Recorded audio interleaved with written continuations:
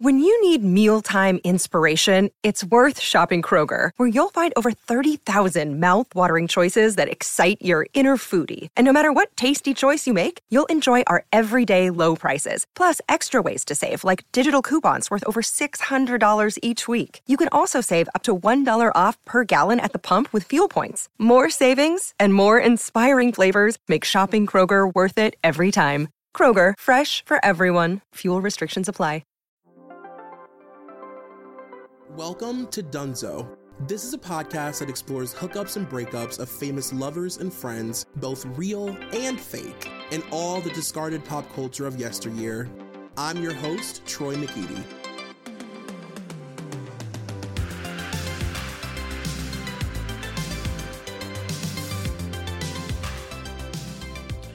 You guys, welcome to episode 217 of Dunzo. It's me, Troy McEady. And I am so excited for today's episode for many reasons. For one thing, I have not had a Rihanna moment on this podcast yet. So this is like pretty groundbreaking. This is a big deal for me today. I've had many requests. And I am joined by DJ Louis the 14th from the Pop Pantheon podcast. Louis, how are you? I'm doing amazing. And I'm so excited to be here with you because I'm such a fan of you and of the podcast and of Rihanna, who's actually Rihanna. I don't know if you've heard. Right. And I can't promise that I will call her Rihanna. Like even just now it felt uncomfortable. Like the hairs on my arms just rose. I just can't bring myself to say it, but I want to be a good person. Do you know what I mean? I do. And, you know, I had to really go through this because as you know, on my podcast, Pop Pantheon, where we talk about pop stars, I just recorded a series of episodes on her. Yeah. And I've obviously, like the rest of humanity, been referring to her as Rihanna for my entire last 15 years. Yes. But she is on record saying that it is technically Rihanna, like from her own mouth. Right. But the other thing about it is that I feel like it's still cool to call her Rihanna because as I was like thinking about this, she has said Rihanna on record, like when she says that Rihanna rain just won't let up on Hard, she says Rihanna, so she adapted to like the way we were mispronouncing her name and like took it on herself. Also, not to be too fine print about it, but when she performs What's My Name, when she says oh nah, when she does the callback to the audience, she says Rihanna. She does. Okay, so I feel like she has sanctioned us mispronouncing her name, so we don't have to say it right now. Thank God, because I just can't bring myself to do it. I only know her one way. Well, I feel like, and I'm sure we're going to talk about this, but like, she's such like a chill, cool type of person that I could see her not being the type of person that's like uptight about, like, you're mispronouncing my name. Right, like that, you know what I mean? It kind of fits her whole vibe. Totally. Speaking of, tell me what is your relationship with Rihanna? I know you said that you're doing her right now on your podcast, so I hate to make you repeat yourself, but I'm interested. Well, you know, I'm a huge fan of like pop girlies. I mean, whatever. Who's like, what gay guy isn't going to say that? But, but yeah, like I just think Rihanna is one of the most like fascinating pop figures of the 21st century because I think she represents a lot about like how pop stardom has changed and shifted like over time and entered into the social media era. I kind of see her as like a linchpin in the sort of move from pop stars being this sort of like virtuosically talented entity over there that like were untouchable and kind of like, you know, Michael Jackson, you know, sort of like this godly-esque figure. I feel like she sort of treads the line between that because obviously she is like this like untouchably cool and like otherworldly star quality type of person. But at the same time, she sort of was like a bridge into sort of the accessibility factor or the authenticity factor. That's like a huge part of like what pop stardom is about today. Like she's not the most virtuosic talent of all time. It's not like you look at Rihanna and you're like, she's the best singer of all time, or like she's this incredible dancer, or she's like this amazing songwriter or whatever. But like she is kind of like the most appealing of of the pop stars, I think the most broadly appealing because she's so authentic. She's so herself. Right. She's so comfortable in her own skin. And I feel like as pop stardom has like evolved in the modern era, like it's so much less now about like these sort of virtuoso talents and more about feeling like you could be friends with these people or feeling like they're 100% themselves on record and off. And I feel like she was a really important sort of like shifting point in pop in that way.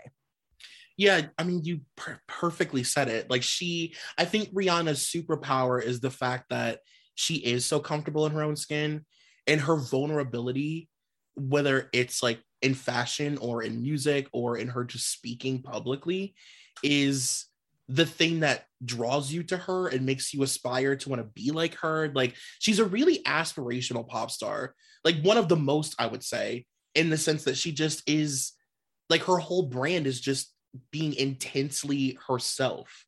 You know what I mean? And it just feels so vulnerable. And I think people who are fans of hers, they have a collective understanding that we've watched her slowly chip away at these layers, these sort of industry layers, these like, you know, sort of like label layers, if you will, post Umbrella. I feel like in a way, like Umbrella was like the rebirth of Rihanna. And we've just been over the years watching her sort of chip away. And it's ironic, like we're talking about Anti today, and it's like, over the years, she chipped and chipped and chipped away until the point that she was completely raw, released this piece of work that is so, I mean, I have in my notes a million times that this album sometimes is so vulnerable that it feels like we shouldn't be allowed to hear it. Yeah, and it's very intimate and sort of insular in that way. Like you really feel like she's almost singing it to herself. Right. And the irony that she released this incredible album, and it's so Rihanna to be like, thank you, bye. Like, it's so Rihanna. Yeah, it sort of speaks to what we were getting at. It's like, I don't feel like, especially at this point in her career, and look, like this woman went through a run of, 7 years or so where she was releasing an album every single year, like almost like a factory style. So I feel like it's completely within her purview to be like, girls, like mama needs a break, like, but I feel like, and she has nothing really left to prove commercially, you know what I mean? Like she is the I have all these facts in my head because we just did the podcast on her. Like she is the third most #1 singles of any artist in history. Jesus. I mean, this woman really, she has nothing left to prove in terms of like being a like pop star. Right. So I feel like we're at a phase with her, for better or worse, as Navy members, that like she's never going to put something out at this point that I don't think she feels like is something that's emanating from like something she just wants to say, or like she's not going to rush out to put product into the marketplace unless it's like, as we were talking about, like 100% like authentically something that she feels like she has to say, or that she's really ready to put out there, or that's kind of like pushing her artistry further. And I feel like that's one thing that Anti was like a huge step forward in, sort of like Rihanna stepping into like her mode as like a true capital A artiste auteur who like wasn't necessarily concerned with like making sure there was like a hit for every part of the pop marketplace on the album, or making sure that like, she was gonna have the biggest, record of that year. But the thing that's really interesting about Anti, and I can't wait to get into this with you, is that because she is so magnetic as a character, she was still able to turn these sort of like insular, weird choices into smash hit records. It was like Anti has a number of really big radio hits on it, but like, that's like almost like by dint of sheer like magnetism on Rihanna's part, less so that she like played any sort of game of trying to be sort of commercially appealing, if that makes sense. Totally. And I think at this point, at the release of this album, she had done the work. And if she had released this album maybe at any other time in her life, we would be like, what the fuck is this? But at the point of this release, like we knew Rihanna enough to say, oh, this is like so Rihanna. Like this is just Rihanna being Rihanna and being very, no pun intended, but unapologetic about how she's feeling and what she wants to say. And she's doing it in the most Rihanna way possible. Like and I think that's also really appealing about her, where you watch her do things and you know that like she's so special that only she can do them. Like only she can pull them off. Only she can sing songs like this. You know, it's an album that only she could release. And like, that's really cool. Yeah. Two things you're making me think of, which is one is like, speaking about pop stardom more broadly, because like, obviously that's what I'm always doing, is like, when an artist gets to that apex of sort of commercial success, or they've had 10 years of sort of like giving you hits and hits and hits, right? You really want them to do something more left field and personal and idiosyncratic. Like, and in fact, if they don't, their careers can kind of derail. And I feel like she really, that was what this album represented to her. Like she needed to sort of pivot in her approach, because again, it was like, if she was just going to keep trying to slam us over the head with like the best versions of like what the sounds of pop were of that moment, which is like what she kind of was great at doing at her commercial apex, that gets sort of tiresome at a certain point. Right. Like there's many records you can point to in pop star's career that I think Anti is aligned with, which is like 4 by Beyonce is another really great example of a moment where like a pop star was like, okay, I've sort of like achieved the apex of commercial success and I've played this game, and now I need to make something that's like more idiosyncratic and a little bit riskier and a little bit looser and a little bit like, you know, willing to sort of like try something that could or could not work commercially and like be okay with that. 808s and Heartbreaks is another one that comes to mind. Oh like, yeah, that's a good example. You know, Ray of Light by Madonna is another one that comes to me. I mean, there's like a moment where the greatest pop stars take that risk, and it's really important in their careers that they do that, because otherwise you kind of end up like Katy Perry, where you're sort of like stabbing at the same basic idea over and over again, and eventually people are kind of like bored of that and they don't need it anymore. Right. You're like, but I changed my hair.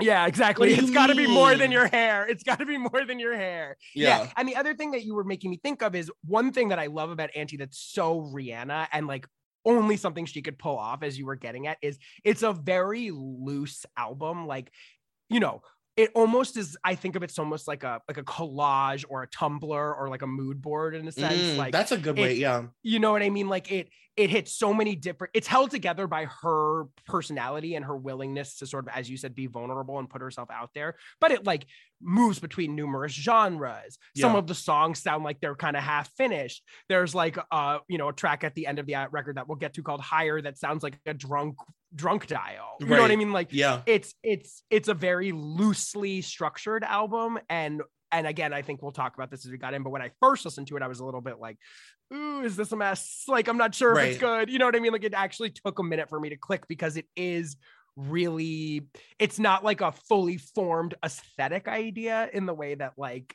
Beyonce's self-titled album is, or the way that like, you know, it's loose, it's playful, but that works for it, not against it ultimately. And that's very Rihanna, to make an album that's kind of like, I'm just kind of flowing through moods and trying stuff. And yeah, let's put this like 1.5-minute song as track 2. That sounds like maybe it wasn't totally finished. And like, you know, and this drunk dial and like, you know what I mean? Like there's something about that that's very, that only adds to the sort of like authenticity / mystique of the Rihanna thing. You know what I mean?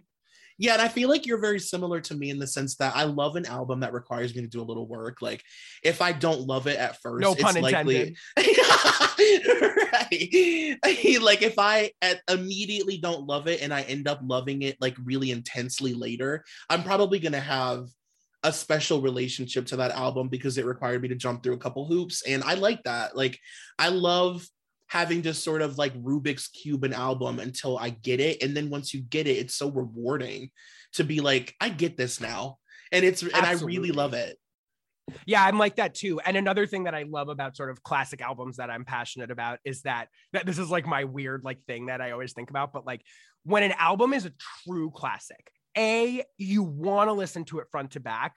Yeah. And you don't want to skip, even if there's songs that you don't love. Like that's a thing I always think about with like a classic album. It's not necessarily that every single song is an A+, but that the thing as a whole holds together in some sort of way that you like feel compelled to even listen to like the less great songs. You know what I mean? Like, and Anti doesn't have a ton of stinkers on it, but I mean, there's a couple songs on there that like on their own, I don't think are necessarily like the greatest, but like if if I'm listening to anti again, another one I don't quite know how to pronounce. Right. She has a thing with the double pronunciations, I guess. But you know, you want to experience it. So even if there's songs on it that like are less good, like I'm never gonna skip, you know, Close to You, even though I don't think it's like my ultimate like favorite Rihanna song. You know what I mean? Yeah, it just kind of completes the whole like sort of story. Exactly. Well, let's get into the tracks. I'm really excited to talk about. I'm like really excited to do this. I can't believe Me too. I haven't had a Rihanna moment yet, so this is a big deal for me. I'm so honored to be the one. Let's talk about Consideration, which I feel like is literally, I mean, Consideration is to me the perfect opener to this album because it basically describes everything that we just said. Like, I think that it really kind of perfectly introduces you to Rihanna's perspective and like where she was coming from and recording this album. She's basically saying like, up to this point in my career, I've hit it out of the fucking park every single time. Everything I touch turns to gold. You know, every artist that features me on their songs, I make them a hit. And yet I'm not considered a real artist in quotes. And I want to be a real fucking artist and release something that means something to me. Yeah, and I also sort of do agree that it's like a good thesis for the album, just even in some of the lyrical content, like talking about sort of like, can you give my reflection a break? Because I think this album is about looking inward a lot and sort of like the sort of naughtiness of having to like look inside at like various uncomfortable aspects of yourself. So I think even lyrically speaking, like this song really does set the tone for like, oh, this isn't Fresh Off the Runway. This isn't, you know, S&M. This isn't, you know, You to One. This isn't like some broadly appealing, like I can insert myself into these lyrics narrative. Like you can see yourself in the lyrics, but I think she's sort of saying on this song, like, this is going to be insular. Like this is going to be, and there's almost like a paranoid kind of anxious feeling to this song, which is something that SZA, who wrote the song and is featured on it, really captures very well a lot in her music. There's sort of a vibe of like being stoned, I sometimes think about, and like sort of like things maybe going slightly pear-shaped, like when you're high and you're like reflecting. A little House of Mirrors moment. Yeah, that's the kind of vibe I get on this song. And also speaks to Rihanna, one of Rihanna's amazing ace cards always, which is her taste. I mean, she literally like picked up SZA like right before SZA sort of turned into her own, a mainstream sort of superstar in her own right. And was like, yeah, I mean, she could have easily took that song and been like, I'm going to record the whole thing myself, but she clearly chose to keep SZA on the track. And another thing that I just want to throw out there that I'm wondering what you think about is like, sometimes I have trouble distinguishing their voices on it. Yeah, totally. Yeah. I wrote in my notes that them recording this together feels like divine.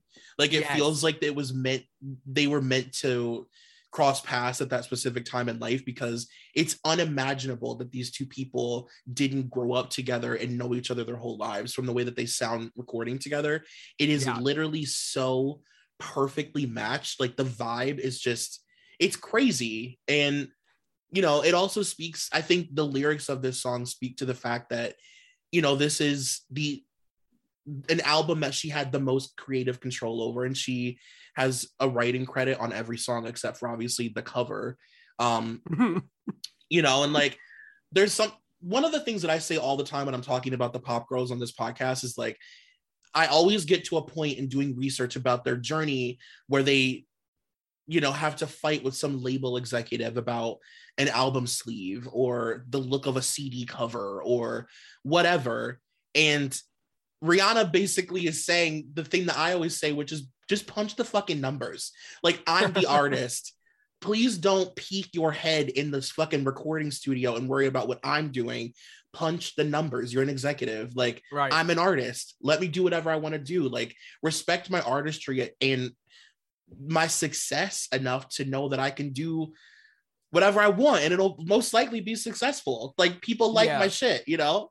Yeah, but I think you gotta, you know, in the way that the music industry is structured, you gotta be kind of in Rihanna's place in terms of like your power. Like, she was at a place at that point where nobody could say shit to her. You know what I mean? Totally. Like, it takes a while to get there because the labels do have a lot of control over these artists at the beginning of their careers, because even with the internet and all of this sort of like democratization that's gone on in terms of like how people consume pop music, and that it is easier to get your shit out there without like institutional support, to be a major pop star, you still need that, like, you know, you need that financial backing of like a huge company. So they are sort of stuck in some ways until you get to the point where you're at Rihanna's level, where it's like the label has less power than her. You know what I mean? So I do feel like this album is a flex of what you're talking about, which is like, this was a moment, I think maybe the first, and, you know, it's crazy to say that considering how much success she had before that, but it was kind of the first moment where I do think she was in a position to be like, I'm doing what I want, or I'm doing nothing at all. You know what I mean? Yeah. And I also think it's important for us to note, like, this album had a very kind of messy rollout. I don't know if you remember that. Like, it was they floated lots of lead singles that didn't end up making it onto the record. Like, remember 4 or 5 Seconds, Bitch Better Have My Money, American Oxygen. Like, it had a bit of a messy rollout, and then sort of dropped out of the sky randomly one day. Like, she just sort of like put it out. You do remember that? Yeah. Yes. Yeah. God, I forgot about that little period before, though, where those songs were just like appearing on the internet. And they were so random seeming, like they had nothing to do with each other. Like, they were just like completely like disparate. And I remember sort of there was a general feeling of like anxiety in the like pop consuming universe about like, is this gonna be a fucking mess? Like, as if. Yeah, as if it ever would. We should never have underestimated the queen. Let's talk about James Joint, which is honestly one of my favorite, like, not favorite songs, I would say, but I love an interlude. You know what I mean? As a gay man in his 30s, I love an interlude. You know what I mean? Like, this is giving me very, like... I love an interlude in life. Right. It's very, like, Stevie Wonder. You know, it's got very Stevie Wonder vibes, but it also gives me kind of, like, a Velvet Rope vibe. Like, there are definite parallels between this album and Velvet Rope, I think. Right? The looseness of it, like you said earlier. The looseness and just the sort of like turning fully inward. Like, I always think like if Rhythm Nation was about sort of like this outward sort of manifestation of like, let's change the world in this macro sense, I feel like Velvet Rope is very much the album of like using the personal to make it political. And in a sense, I think Anti sort of follows that a little bit too. Like, how can I be as personal and vulnerable as possible as a means of sort of like my existence, and me being honest about that is like a political move in its own sense. I feel like the albums shared that in common with each other. But yes, go on. Sorry, I didn't mean that's a really, really good point. It's you know, it's not many people that like, this is like a 1-minute song. Right. And I could talk about it for hours, honestly. Like, the production is so fucking beautiful. I mean, just, it's like, and it makes you want to keep playing it over and over because it is so short, but it's so pretty. Like, I just love that like Stevie Wonder keyboard in the background. Oh, it's so good. It almost sounds like a jam session to me a little bit. Like, speaking again about sort of the looseness of this record, like, to me, it almost sounds like she was in the studio and someone started playing a little riff, and she was just sort of like, maybe she was a little bit high and she just sort of started to riff. It gives me that vibe a little bit. And also kind of continues the insular nature of the content of this record, which is like, again, sort of saying like, I'd rather be smoking weed by myself than like hanging out with you or like whatever, is like very much like a theme of this album. Like, if Rihanna's made so much music about partying and sex and, you know, like whatever, like all these sort of like big kind of macro topics of pop, like this record in these first 2 songs very quickly gets into this mode of like, almost like you're alone in your house kind of reflecting. And this song continues that vibe to me. You know what I mean? Like, it feels like waking and baking or something. Yeah, it kind of reminds me of Get It Over With. Ooh, yeah, great song. That's a really underrated B-side. I know. Yeah. And same kind of vibe, like waking and baking, just like being high and like kind of being in your own thoughts. Yeah. Except I feel like James Joint might be the sort of like period, like Get It Over With has a more sort of like mournful, sorrowful take on that sort of thing, where James Joint to me sounds like the sound of someone who's just like too exhausted to care about someone else's feelings anymore. Right. Yeah, she just wants to smoke weed with James. I believe his last name was pronounced Fauntleroy, It's like her Yes. creative partner. Yeah, he's a big songwriter who's worked with like a lot of like big artists, including SZA, Justin Timberlake. Like he's a pretty prominent like R&B pop songwriter. I mean, just the thought of having a song on a Rihanna album where she's like, I just want to smoke weed with you. It's like, yeah, right. Oh, God, all the hairs on my arms are like, this is bing, bing, bing. Yeah, and again, I think it really serves a good purpose in sort of introducing like this album is going to go a lot of different strange sonic places. Like it's not gonna, this song sounds pretty different sonically than Consideration. You know what I mean? Yeah. Yeah. All right. I might get emotional. I'm not gonna lie to you. When moving on to this next song, I'm not really sure what's going to happen. I got to be honest. I'm ready to hold your feelings. Let's talk about Kiss It Better. One of the best Rihanna songs ever. my first note quote, literally. Yeah, I mean, like it is epic in every single way. Like, and again, another sort of sonic departure. Here we're getting kind of like almost like a arena rock ballad of some sort. You know what I mean? With like a big electronic guitar, and you know, it's like it's again a third sonic palette. You know what I mean? Yes. Like she's moving in a lot of different directions here. But why do you think it's one of your favorites? Well, for one thing, I'm a big Prince fan, and it reminds me a lot of the Purple Rain album. Yes, very good observation. Just like so intensely Prince. And I just think vocally, like, you know, this album, I think features Rihanna at her absolute best of her entire career, of course, right?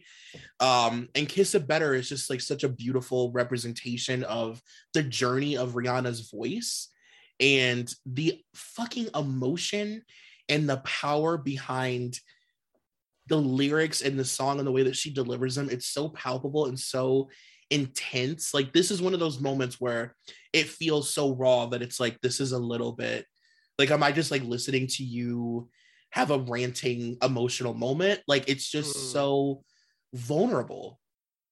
Yeah, I agree with you. I think that's a really good point. On the voice topic, I think you're so like, this is a singer that we really watched like come into her vocal talent. Like, yeah, she was not a great singer at the beginning of her career. No, I mean, I don't want to be whatever, but like she had this kind of nasally thin voice on a lot of her early records that worked really well on the type of pop songs she was making at that time. Right. But she really grew into this sort of like husky, almost belting, like power in her voice that that like really didn't come together, I feel like, until like maybe the last couple records before this, but really, as you said, is like on full display on this record and on this song in particular. Like she just, it is like it requires a lot to sing this song. You know what I mean? Both like on an emotional level and in terms of like actual vocal range.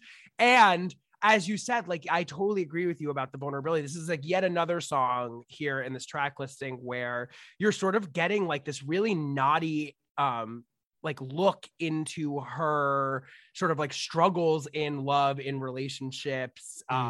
And she's not trying to present it as like some sort of like pretty wrapped up package. Like a lot of pop songs represent emotions in that way. Like there's something sort of like she's processing something like through singing this song. Yes. And that's such a good way to put it. That's exactly what it feels like. You're listening to her kind of like think out loud about what she's going through. And the way that you describe the voice thing almost kind of reminds me of like Miley's public journey with her voice. Because I think, you know, they both occupied this space at the beginning of trying to kind of fit into like a traditional pop thing.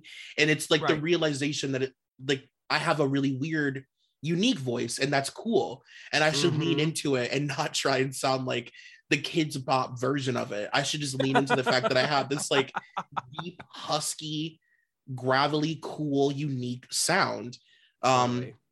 Which works really well in this like Prince-like song. I love the comparison to Prince. That's like totally apt. This song really does have that. Like you could see him playing guitar next to her as she sings it. Oh my God, I've dreamt it. Yeah, it's so this song really. And I remember there was I can't remember like the exact contours of how this worked, but like they did consider this as a lead single and then didn't go with it. I remember that from the rollout. You know what? I just read about that. They were going to release this as a lead single, and they decided to do, they were going to release this as a lead single, but then they decided not to because they thought it would like not like it would represent the album in a way that was maybe not fair because people would view it as like just another Rihanna ballad, which I could see. Right. Yeah. And I also think, as we're going to get to in the next track, they made the right choice in terms of a lead single. But yeah, I mean, and also, did you go to the tour? I did not, and I can't even fucking talk about it. Biggest regret of my life. Like, I never got because to she see announced Rihanna. the tour because she announced the tour before the record came out. And I remember being like, everything felt messy. I remember being like, I'm like, maybe, I don't know. Do I want to go to the tour of this album? That kind of sounds like it might be a hot diggity ass mess. Like, I'm not sure. And then I remember just immediately. Of course. And this was the finale song of the tour. And the tour felt so like it was so perfectly represented by this album. Like they worked together so well in the long run. It's like, of course they did. Yeah. But I mean, you know, it's the whole song is great, but it's specifically the delivery of, man, fuck your pride. Yeah, that just sends a fucking goosebump down your back. If you are alive, it affects you. It's just because it's that moment of like seeing, like, she's such a strong figure in pop. Like she has a kind of Teflon like persona in some ways. So seeing that put in the service of vulnerability, which like I think is what that line represents, is what makes it like so striking in the context of the song. It's like you almost can feel her like being defeated by whomever she's singing about and sort of trying to sort of like regain that power in that line. And I think that's what makes it so striking. Oh my God. I can like hear it in my head right now and I have goosebumps. I'm not kidding.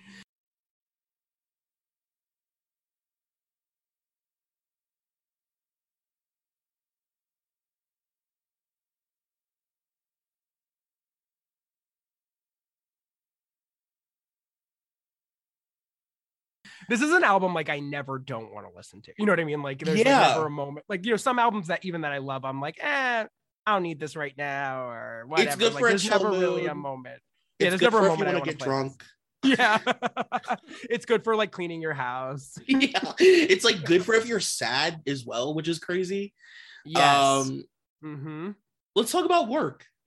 Oh, let's talk about it. Here's a song that like when it came out, it didn't fully click for me initially. I was like, I remember thinking, because they really posited this as like No Girls, like this is the actual lead single. Like it came out, I think, only a couple of weeks before the album dropped. I think they announced the album was like imminent by saying, and like, here's the lead single. And it was like a very short window of time.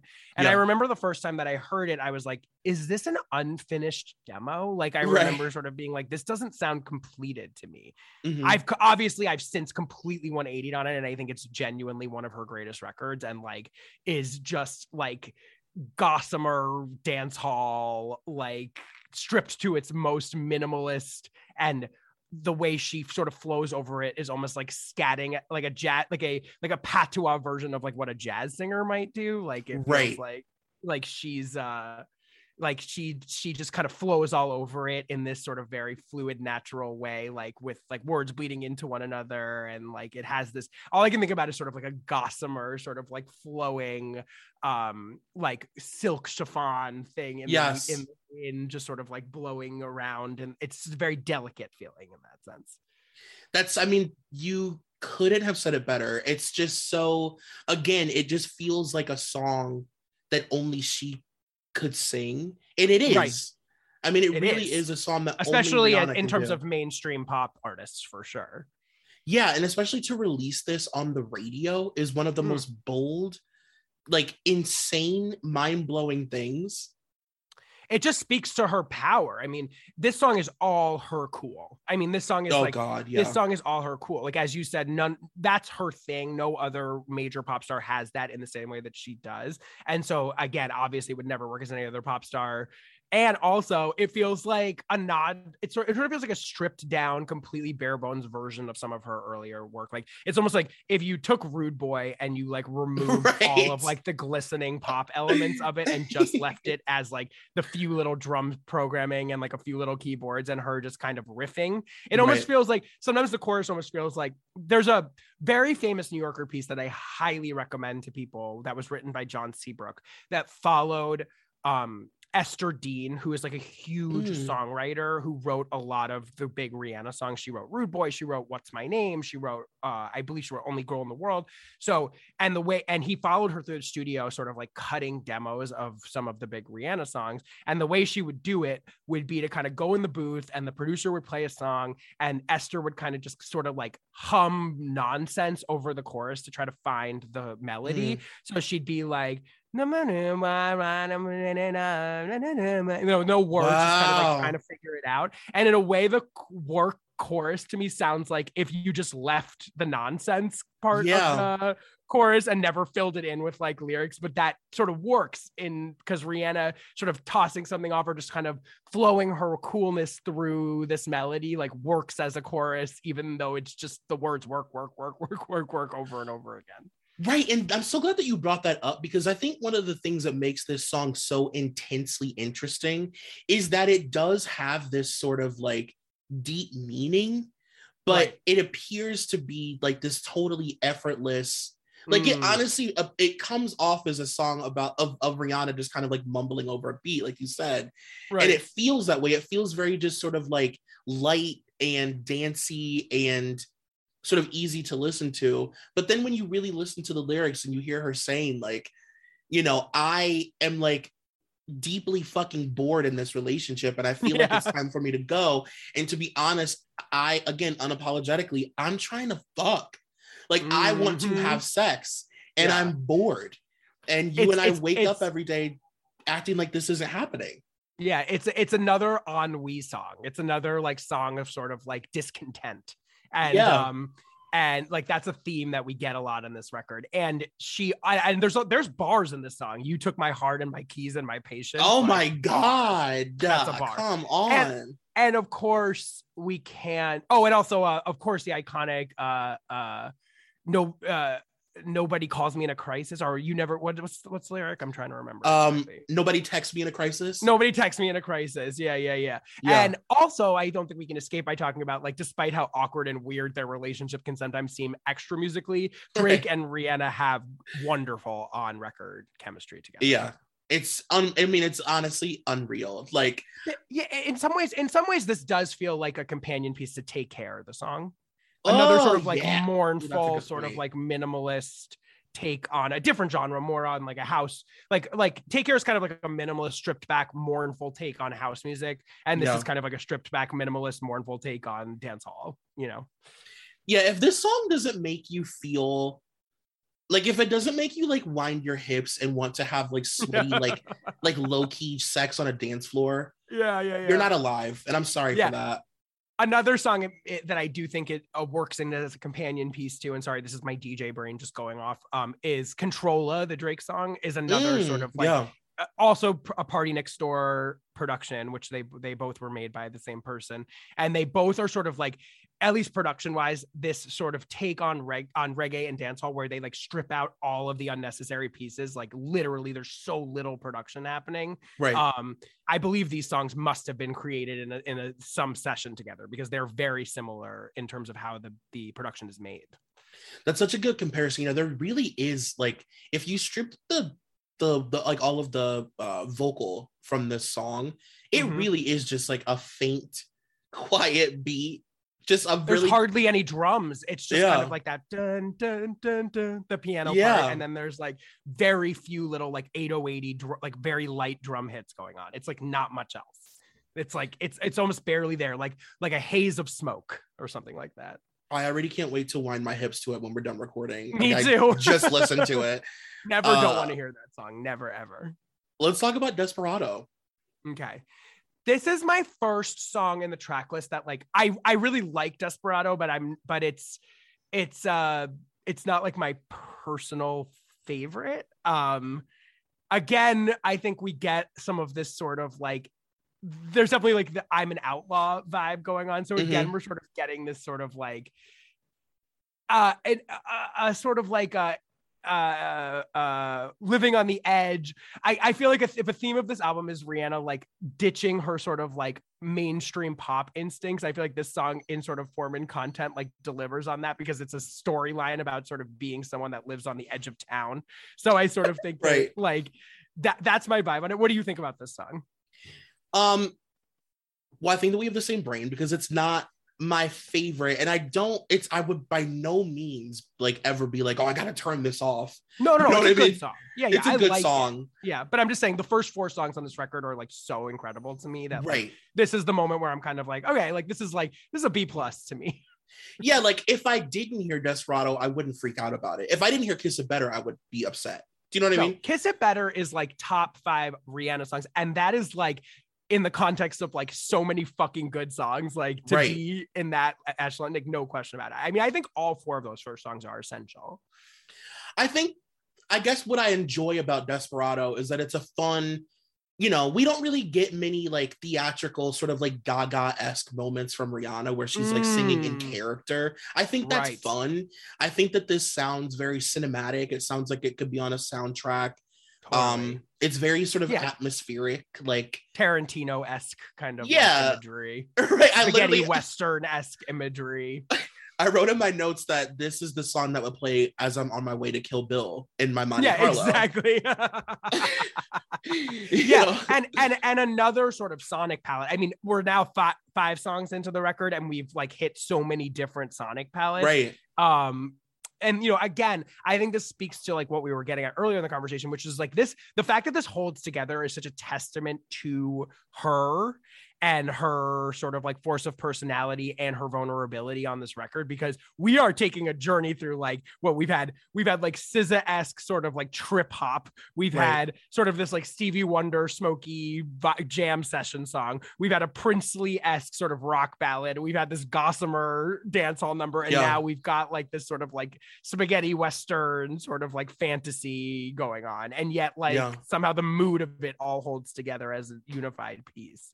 But yeah, I agree with you. Like it is very cinematic, and Rihanna as outlaw is a good fit for her. She's definitely like it's good. Like, remember the Bitch Better Have My Money video where she like robs Yes. that house? Yeah, like it's like Rihanna works well under the outlaw guys, more so than Beyonce does on Telephone. I'll put it that way. 1000%. Like Rihanna puffing a cigar covered in blood just like makes sense to me. Absolutely, you could and picture her killing someone. Oh, I have. And I like the metaphor too of her like or this person being on the run from love. Like I'm an outlaw of love. I think that's interesting and it's fun. Like it's like a playful song. It's very like just theatrical, and it doesn't feel like it's rooted in anything really serious. It's like it's just cinematic. And yet at the same time, one thread that we picked apart on my podcast was this theme throughout her discography of sort of love as tragedy songs. Like she has a lot of songs in her discography where like love is violent, love is tragic, it's a lot, like starting with Unfaithful, but like moving through, Breaking Dishes. And she What's literally Love Without has Tragedy? She literally has a song called What's Love Without Tragedy. So in a way, a lot of these songs are dealing with that. Like a lot of these songs are about love not being some sort of panacea, but being something that is like laden with a lot of darker feelings. And I feel like whether that means sort of feeling stuck as work maybe gets at, or sort of like having to sort of like fight for your independence and strength as like Kiss It Better might sort of like in the context of a relationship might give you, like this is another song that sort of like posits sort of like the darker side of love, or like that's a a more really good violent point. side of love. Yeah. That's a really good point. I feel like that's a really important thing to bring up with Rihanna, because it really is the streamline through almost all of her songs. I mean, at least through every album. Yeah, maybe she not every always song, touches but... on this. She always touches on this topic, and like, of course, there's the very thorny, huge part of her biography, which is like this incident that she had with Chris Brown, you know, following Good Girl Gone Bad, that like was a huge pivotal moment in her public narrative. Right. And so, you know, both before that and after that, these are subjects that like are in all of her music and also threaded through her public persona as a celebrity. Yeah, and I feel like there's something really powerful in the way that Rihanna knows that that is what pops into our minds, and the way that she uses violent metaphors sometimes for love, knowing what we know of that situation and that it will, it's like her way of sort of owning, like she has ownership of that event because she's expressed it creatively in so many different ways, and I think that's really cool. Nor does she shy away from the really sticky, complicated aspects of it by literally putting him post that incident on numerous songs. I mean, that was one of the more subversive and like complicated and hard to talk about things that ever occurred in modern popular music. I mean, that was, you know, to have put him on Club Bangers with her, like post that happening was, you know, one of the most difficult to parse moves I think that a mainstream pop star maybe has ever made in like the modern popular music. Oh God, so that's a really good point. She has never, and like it speaks to her, you know, brazenness and her willingness to put it all out there that she did that. I mean, we can talk about whether like what that meant and whether that was like a positive thing to be putting out into the universe or not. And that's like a complicated topic to talk about, but like, there's no question that Rihanna and her music has never shied away from like showing us the complicated, vulnerable, ickier parts of love. You know what I mean? Yeah. Well, let's talk about Woo. Let's talk about Woo. Woo is like, to me, is like in the vibe of Yeezus. Oh, okay. Yeah. Totally. Like this sort of like clanging electro, sort of like almost dissonant sounding. I mean, to me, this is like weirdly a centerpiece of the album where things start to feel like almost like we really veer into like a super dark territory. Like there's something disturbing sonically about this song. It has a sort of vintage horror feel to me. Like it sounds almost like the Psycho strings like warped through like electronic instrumentation or something like that. Like it has like a knife stabbing sort of vibe. And again, this is a song where you can tell Rihanna went into recording this album with the intention of truly only pleasing herself and clearly like her hardcore fans. Like nobody else really mattered. I remember when this came out, this is a song that's really grown on me, and I really do think is like an essential piece of the album. But like when I first heard it, I was like, oh God, what the hell I don't know is if this? I ever want to listen to this again. Yeah. And I also remember kind of like, because I'm a DJ, always like, especially at this time, I would like very explicitly sift through new pop records and be like, what am I going to play? You know what I mean? And this record didn't have a ton of obvious answers to that question, aside from Work. And I was like, all right, are we going to be in the club going like, I don't really know to love you. I don't think I really care about you no more. And I was like, can I see that? I'm not sure. But this is also a collaboration with Travis Scott, who is like a, you know, definite Kanye disciple who worked on Yeezus. So there's an understandable connection, I think, there. And Yeezus, I think, is an absolutely like genius album that, again, similarly to a lot of like, is not interested in necessarily like pleasing the casual pop listener per se, and also is dealing with like a very thorny, complicated, sometimes like distasteful topics related to love and sex. And so I think that this song really like fits that vibe to me. Like this song sounds like somebody that's really deep in their feelings over a relationship and is like in the kind of really dark place of that, not in the sort of like, I'm coming out on the other side and here's what I've learned. Like this is very much like the depths of hell kind of song. I agree with that. And I feel like like once we get to Desperado, there's this sort of like, this is obviously an R&B forward album, but there's a definite sort of like grungy basement rock kind of feel to the production of these songs, and this one really has that vibe where I wrote in my notes, it feels like she recorded this like in her friend's bedroom, but like in a good way.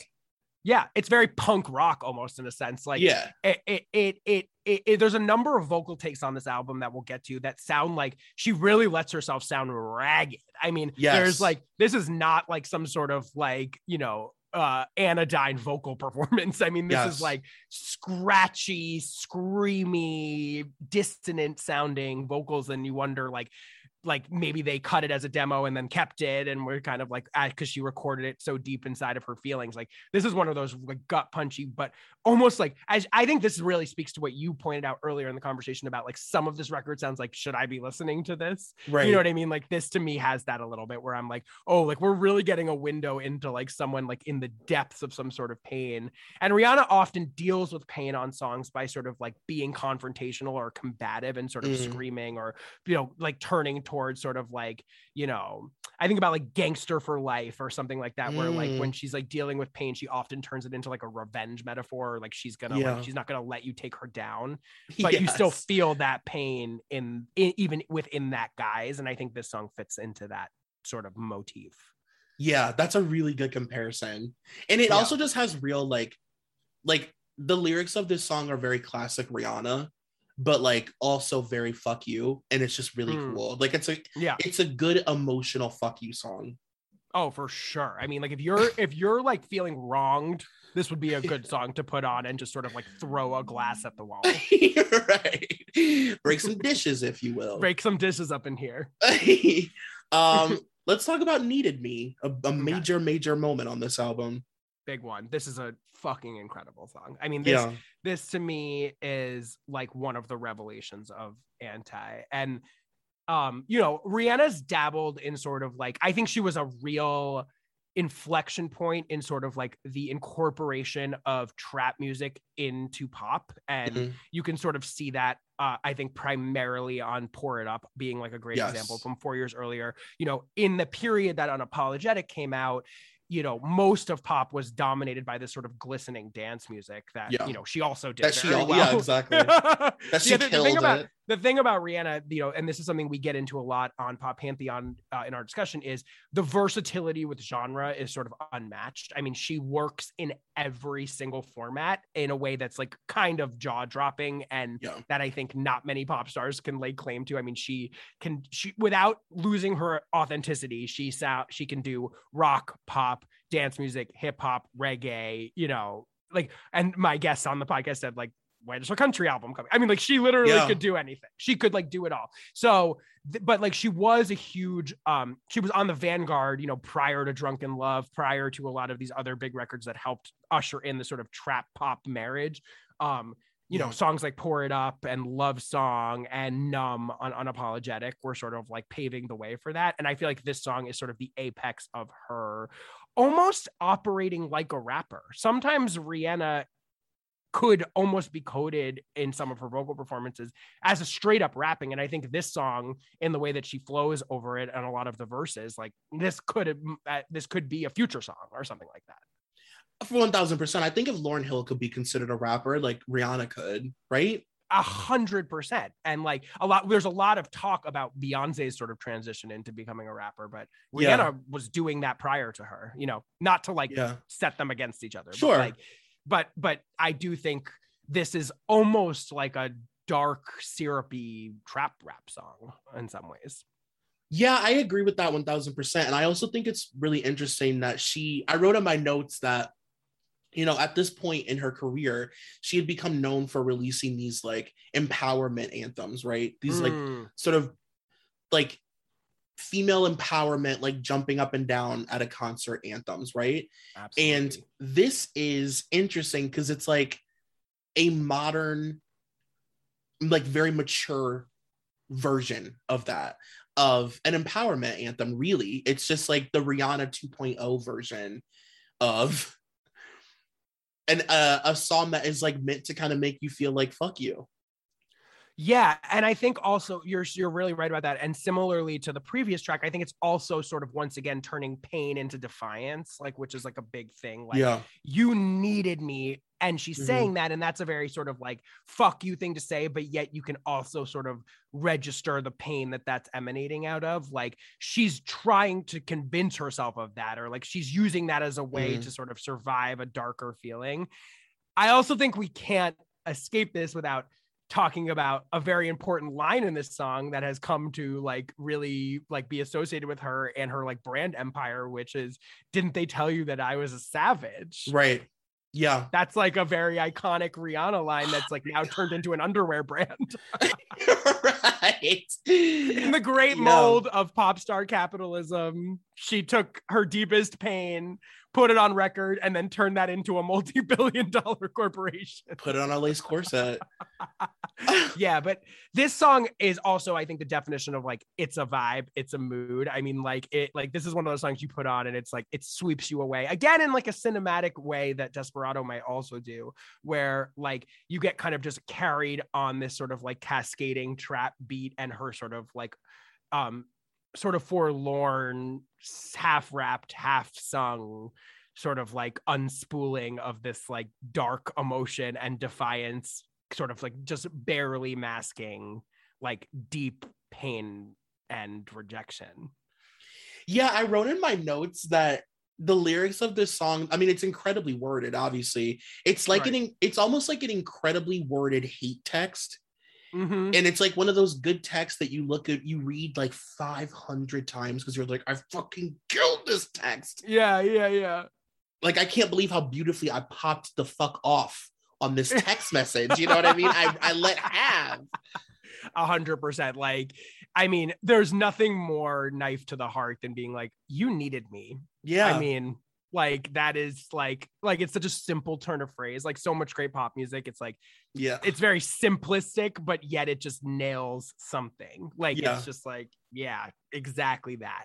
And also I think a very influential song. I mean, sometimes I think about, you know, like Halsey's Without Me. Like there's a lot of songs that came after it that I feel like really like played with the template. 1000%. This song definitely is like the new blueprint for a very specific type of song. Yeah. And the fact that it was a hit, again, I think like this isn't like an obvious radio song, and yet it became a smash. And I think like very few artists could pull that off. Like that's a real testament, I think, to like just how intriguing and alluring and magnetic Rihanna is as a pop star. Well, let's now talk about one of my favorite songs. I'm anxious to see what you think of Yeah, I Said It. Yeah, a Timbaland production. Yeah. Yeah, I Said It, to me, the main thing that like it almost feels like a coda to Needed Me in some ways. Like I almost feel like it could be like part two. And I think also it's I think what the main thing that pops to my mind when I think about Yeah, I Said It is it illustrates what I was talking about earlier with James Joint, which is like this sort of like collage of sounds, feelings, aesthetics, vibes. Like it's 2 minutes and change. It feels like maybe they never finished it totally. Like, and she was just like, yeah, let's pop this on there. Like it adds to the Tumblr aesthetic. That's my main takeaway from that song. Yeah, it's almost like it's definitely not a song I would consider by any means to be like a ballad, but it slows the album down at a really appropriate time. It just feels like the right place to kind of have a song like this that's, you know, sort of intermission, perhaps. Yeah, an intermission I think is a really, really good way to describe this song, because it's like you said, it is like a minute long. And you know, this is kind of, we touched on this a little bit earlier, but like I love the way Rihanna can be hypersexual in songs in a way that feels so specific to her. It's at times very raunchy and like extremely detailed. Suck my cockiness. I'm gonna get it wet like jacuzzi. But it's like it just works so well for some reason. When she does it, it never feels like she crossed any sort of line, because with Rihanna there is no line. No. and she's always being herself. Like a lot of times sexual guises in pop music can feel so put on, you know what I mean? Like, it's such like a mode of, especially for women, of like, you know, you start out as kind of like the shy tomboy. It's like, you know, it's the Janet Jackson narrative that we've like seen done a trillion times, and like only the good ones really do it well. But like, you know, it's like the, you know, the I have sex now era, and like, you know, sometimes it can feel really awkward, you know what I mean? Like, especially the more it gets done and facsimiled over and over again. But Rihanna's never felt that way. As we were talking about earlier, it's like Rihanna's authenticity and sort of like ability to just be herself is what makes her special. And I think she gets that so clearly by this point in her career, that she would never make a song that didn't feel like she was like coming from a real place. Like Rihanna's not gonna like try on a costume that doesn't feel right just for the sake of doing that. Like, she's and I agree. And also I do think, I said it, like fits thematically in with the previous couple of songs on the track list, because,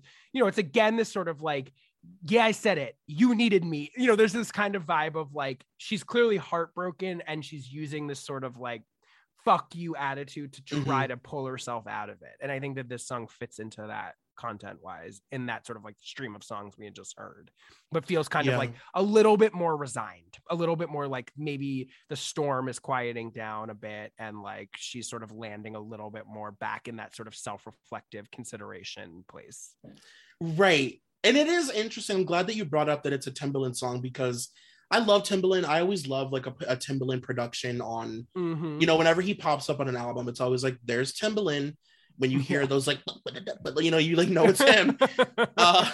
But this song is interesting because it doesn't really have any of the traditional Timbaland sort of like, you know, go-to sounds, like that sort of spacey, futuristic thing. Like it, you know, it's just an interesting production for him, I guess. Yeah, you wouldn't necessarily, without looking at the credits, like realize that this was a Timbaland song. I mean, I think the other Timbaland production like of this period that like I guess it sort of reminds me of a little bit is like Drunken Love, which he contributed to along with about 17 other producers. So like who the hell knows like what he actually like, did on that song.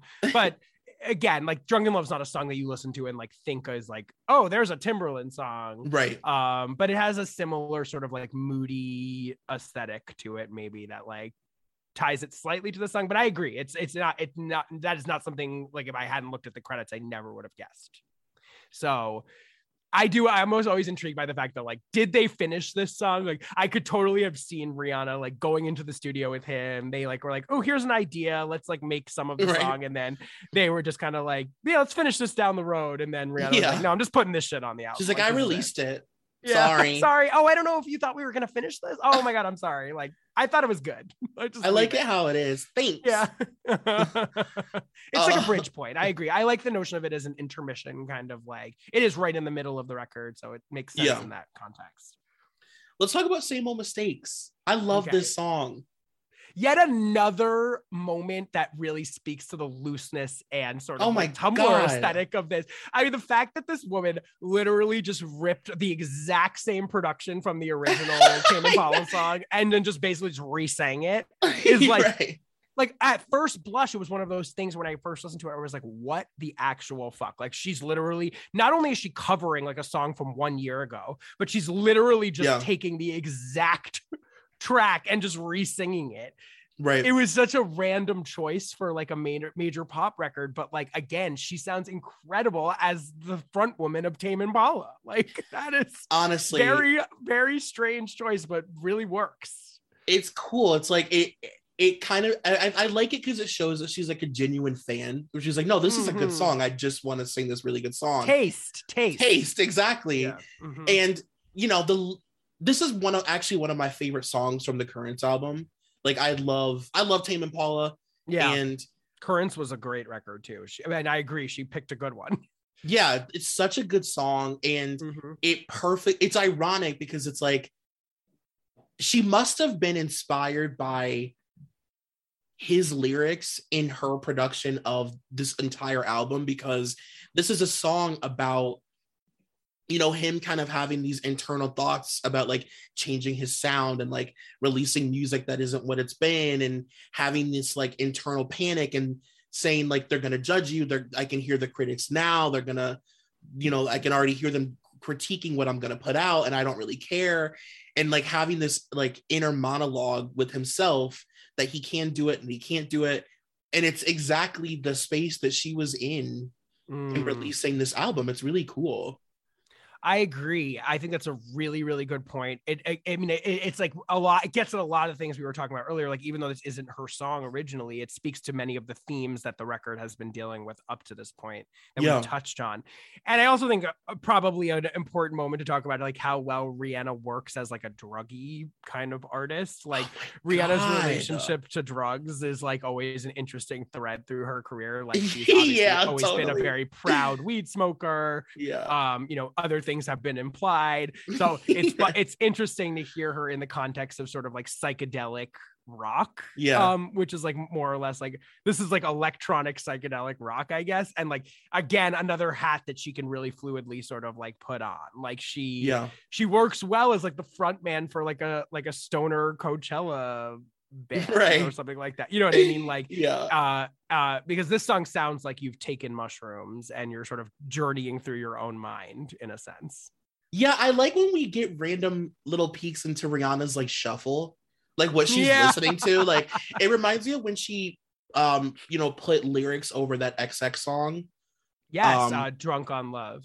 Yeah, like it's like, it's just cool to know what Rihanna's listening to, because she has amazing taste. I mean, this is always like, there's also like this important sort of like through line, I think, in like criticism around Rihanna about like that she's not a songwriter, that she doesn't, she's not sitting down plucking out songs on the guitar like Taylor Swift or whatever. Yeah. But I think what like Rihanna is able to very aptly pick records for herself that are like cutting edge, but also like in conversation with pop, and that she's able to fully embody, so to the point where like, who gives a fuck whether she wrote this or not? It's like so beside the point. And this song really illustrates that well. You know what I mean? It's like, if you go back to even like Umbrella, a song that was like completely, written without her, was shopped to numerous artists before she recorded it, including, Mary J. Blige, Akon, Britney, whatever, like all passed on that record. Like, but yet nobody else could have made Umbrella what Umbrella was. You know what I mean? In some ways, this song is like perhaps an apex of that, where it's like she literally is re-singing another song to a T with the same production, and yet completely inhabiting it in this like in this way. You know what I mean? That's inhabiting it. That's what she does. Yeah. She inhabits songs in a way that's like, well, this is yours now. Yes, 100%. It's yours, Rihanna. You peed on it. I mean, so many people could have done this and it would have been so weird. Oh my God. Like, yeah. It would have been so weird that they just like took the entire track from like a recently released album and just recut it. Like, that is just like such a strange idea. But somehow she makes it work. I don't know. It's incredible. Like, I bow at her feet. Let's talk about Never Ending. Okay. This is probably my least favorite song on the I knew you were gonna say that. Yeah, I mean, I had a feeling. This is like one of the most like sort of like meh kind of boring middle of the road choices she made on this record. Like, to me, this sounds like maybe remnants of a concept of this album that was gonna be like kind of more down the middle. I agree. I think in a lot of ways it feels like, this is going to sound really, really bad, but it sounds like album filler from like an old Rihanna album. Exactly that. Like, it could have been like on the back half of Unapologetic or something like that. Yeah. As like a BBB. You know what I mean? Like a bonus track or something. Yeah.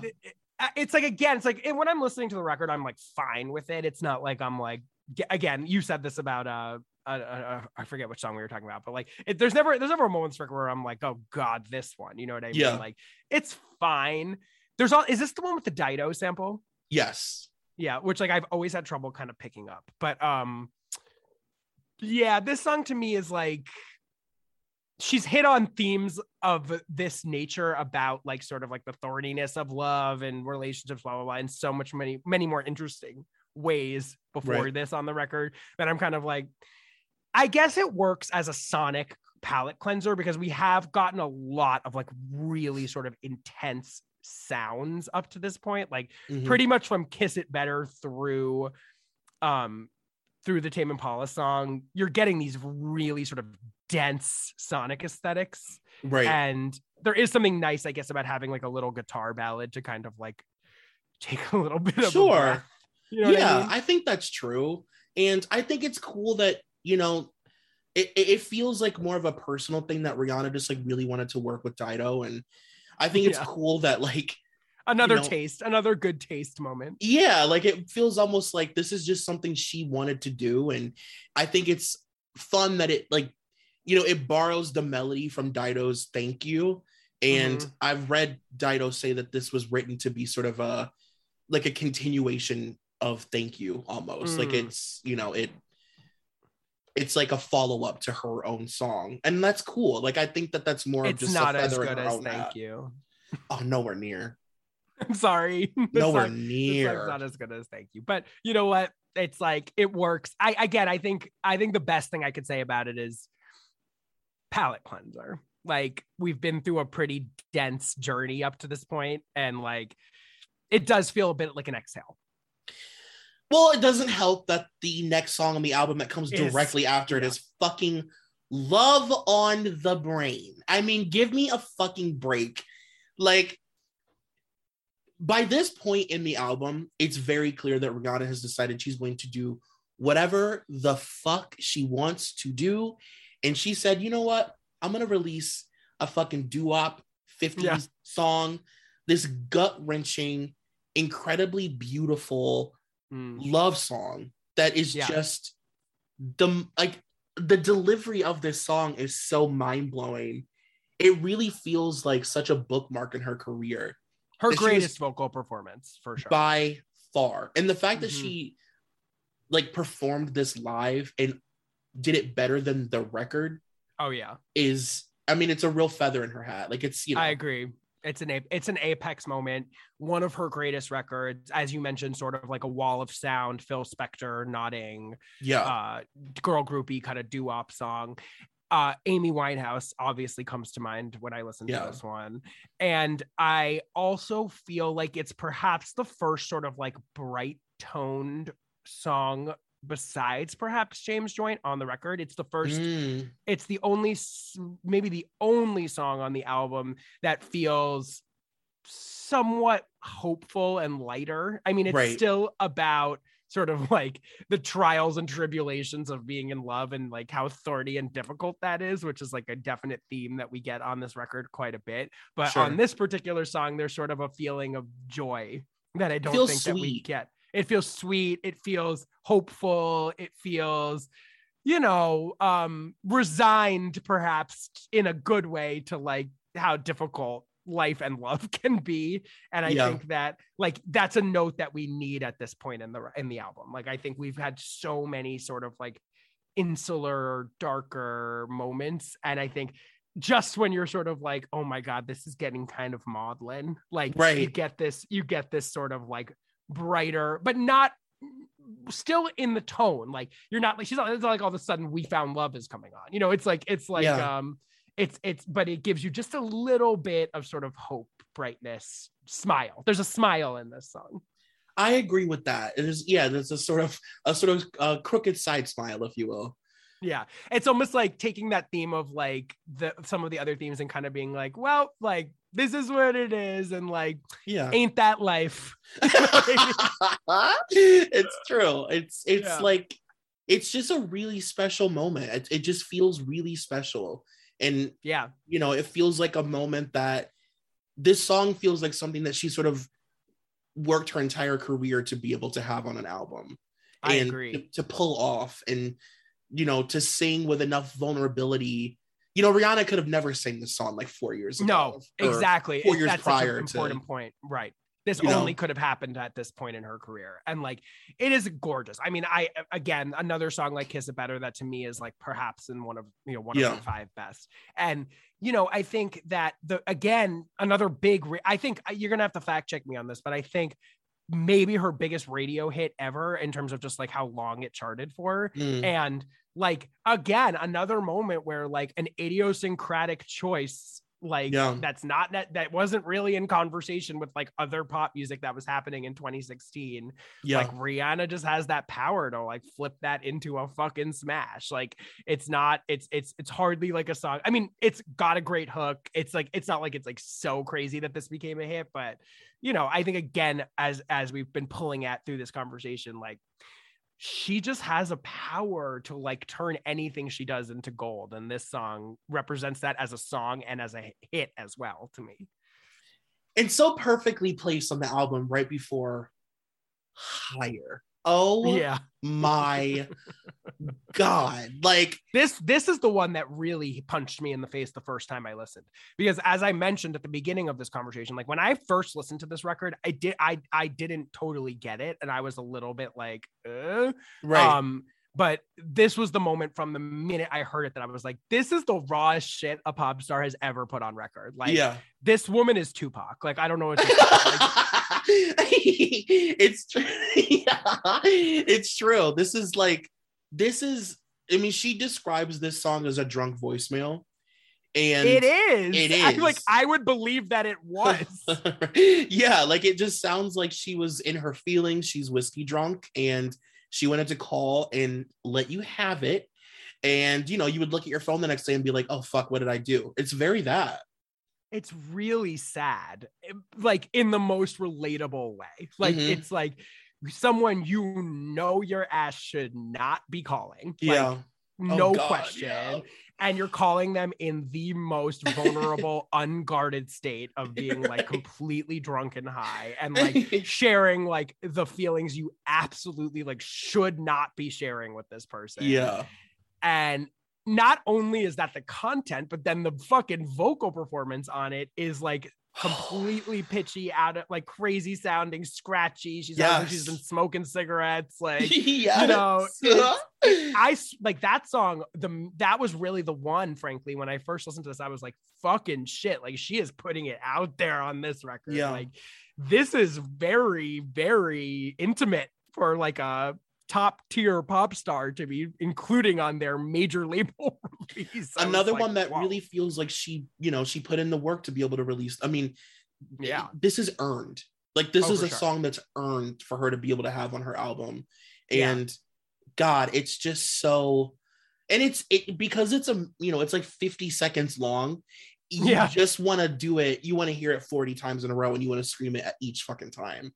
Yeah, and as in the same way that I think I said it as kind of a coda to Needed Me, I feel like this is a coda to Love on the Brain, in the sense like if Love on the Brain is one of her most polished sort of vocal performances, this is like it's like dirty evil sister, like working on the flip side, because it still has a little bit of that like vintage feel that Love on the Brain has, like in terms of how it sounds, but it's like the complete opposite in terms of like on Love on the Brain, she's turning in like her most like virtuosic sort of performance. And on this, she's turning in like her most unfettered sort of like messy one. You know what I mean? This is that song's drunk sister who like taught you how to smoke cigarettes. Exactly. It's really that. I really can't say enough about like how much this song hit me in the face the first time I heard it. I was like, oh my god, she really is going there. My goodness. Yeah, this is one of those moments where like you really realize that she had utter free reign to like do whatever she wanted on this album and really took that to heart. Well, I will be honest, I don't know if this is a popular opinion or not.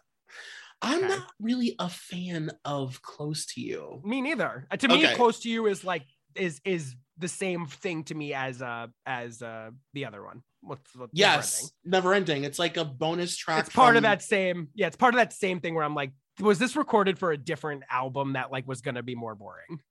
Right. Like, is this like a rated R discarded track? Like, I'm like, what is this song? Like, it just falls so flat for me in comparison to all the greatness that came before it. It does feel like an album closer, I guess. But it does absolutely nothing for me. I agree. Without any question, my least favorite song on the entire album. Yeah, it's between this and Never Ending to me, but yeah, I'm with you. I feel very similarly to this as I feel about Never Ending, so I'll just like, I won't harp on it too much, but it's like she's touched this theme in much more interesting ways in other tracks on this record. It's sonically bland. It like, you know, it's fine. Like I'm not offended by it. You know what I mean? Like I'm not offended by it like I am by I Was Here as the closing song on 4. Like that song to me is like, how dare you?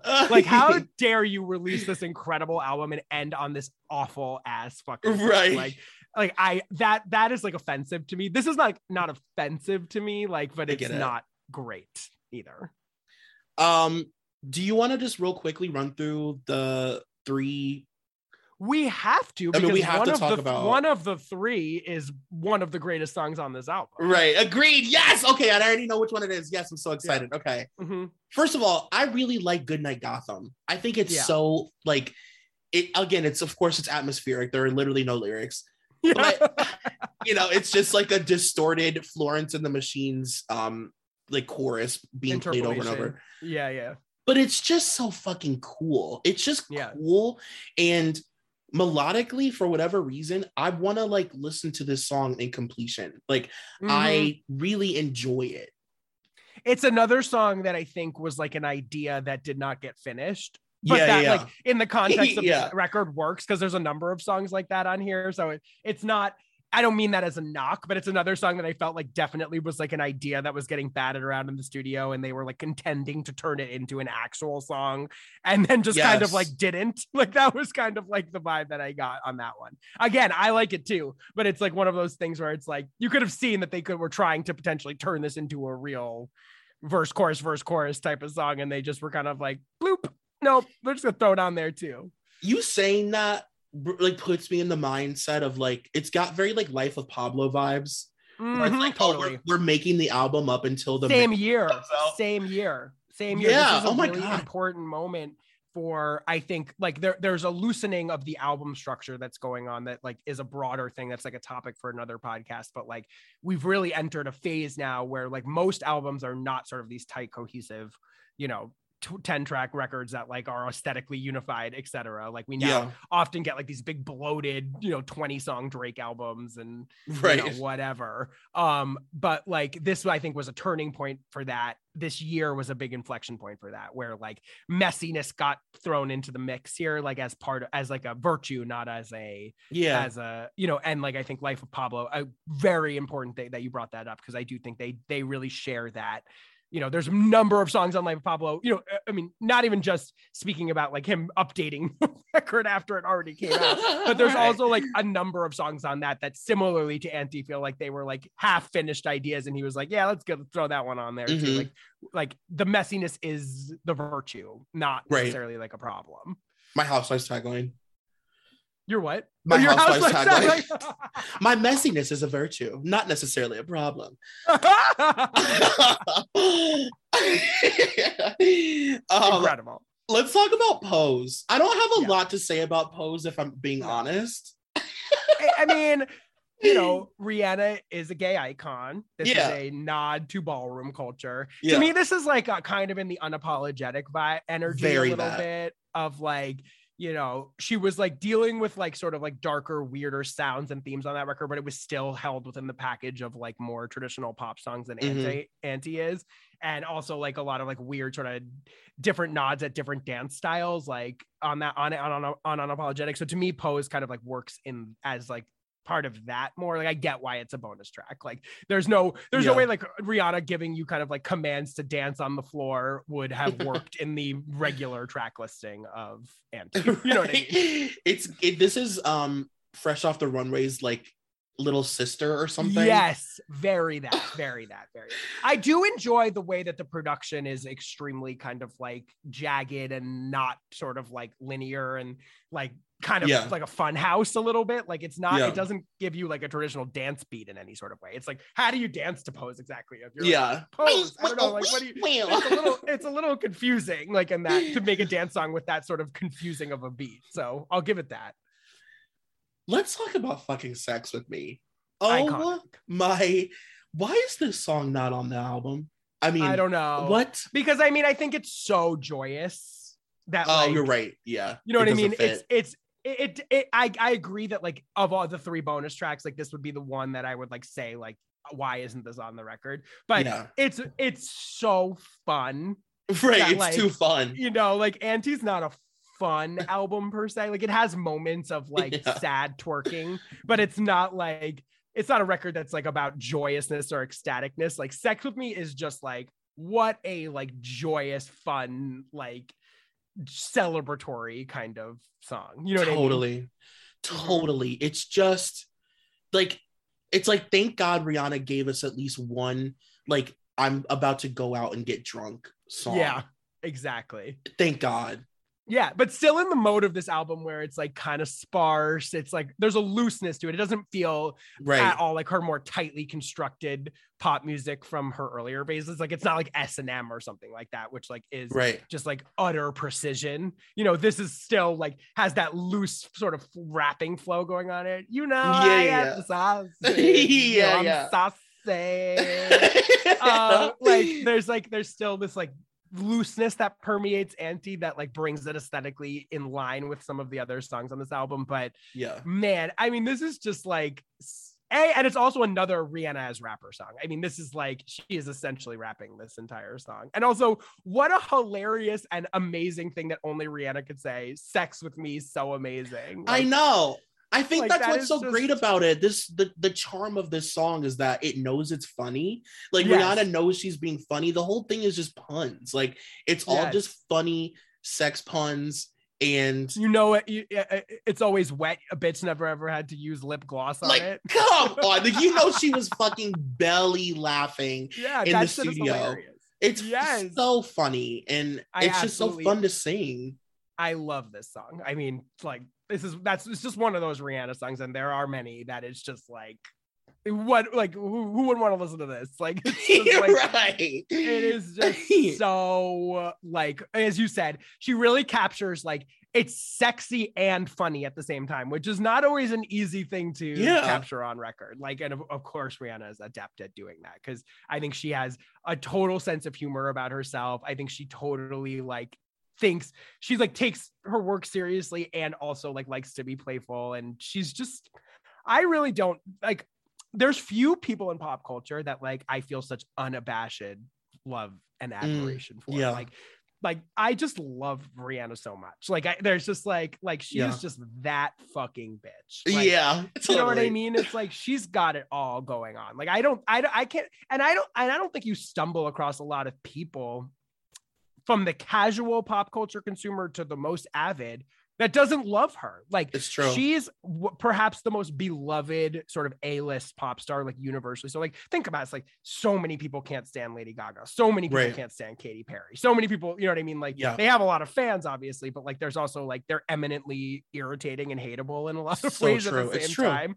And I don't think anybody dislikes Rihanna. Like and I'm talking about like straight men, you know, like there's like, you know, it's like because she's so authentic, so comfortable in her own skin. Right. It's hard to not want to just worship at her feet and rock with her and also want to be her BFF. Yeah. It's like, you want to be her and be, you know, her friend. It's very that it's, you know, very death of a cheerleader.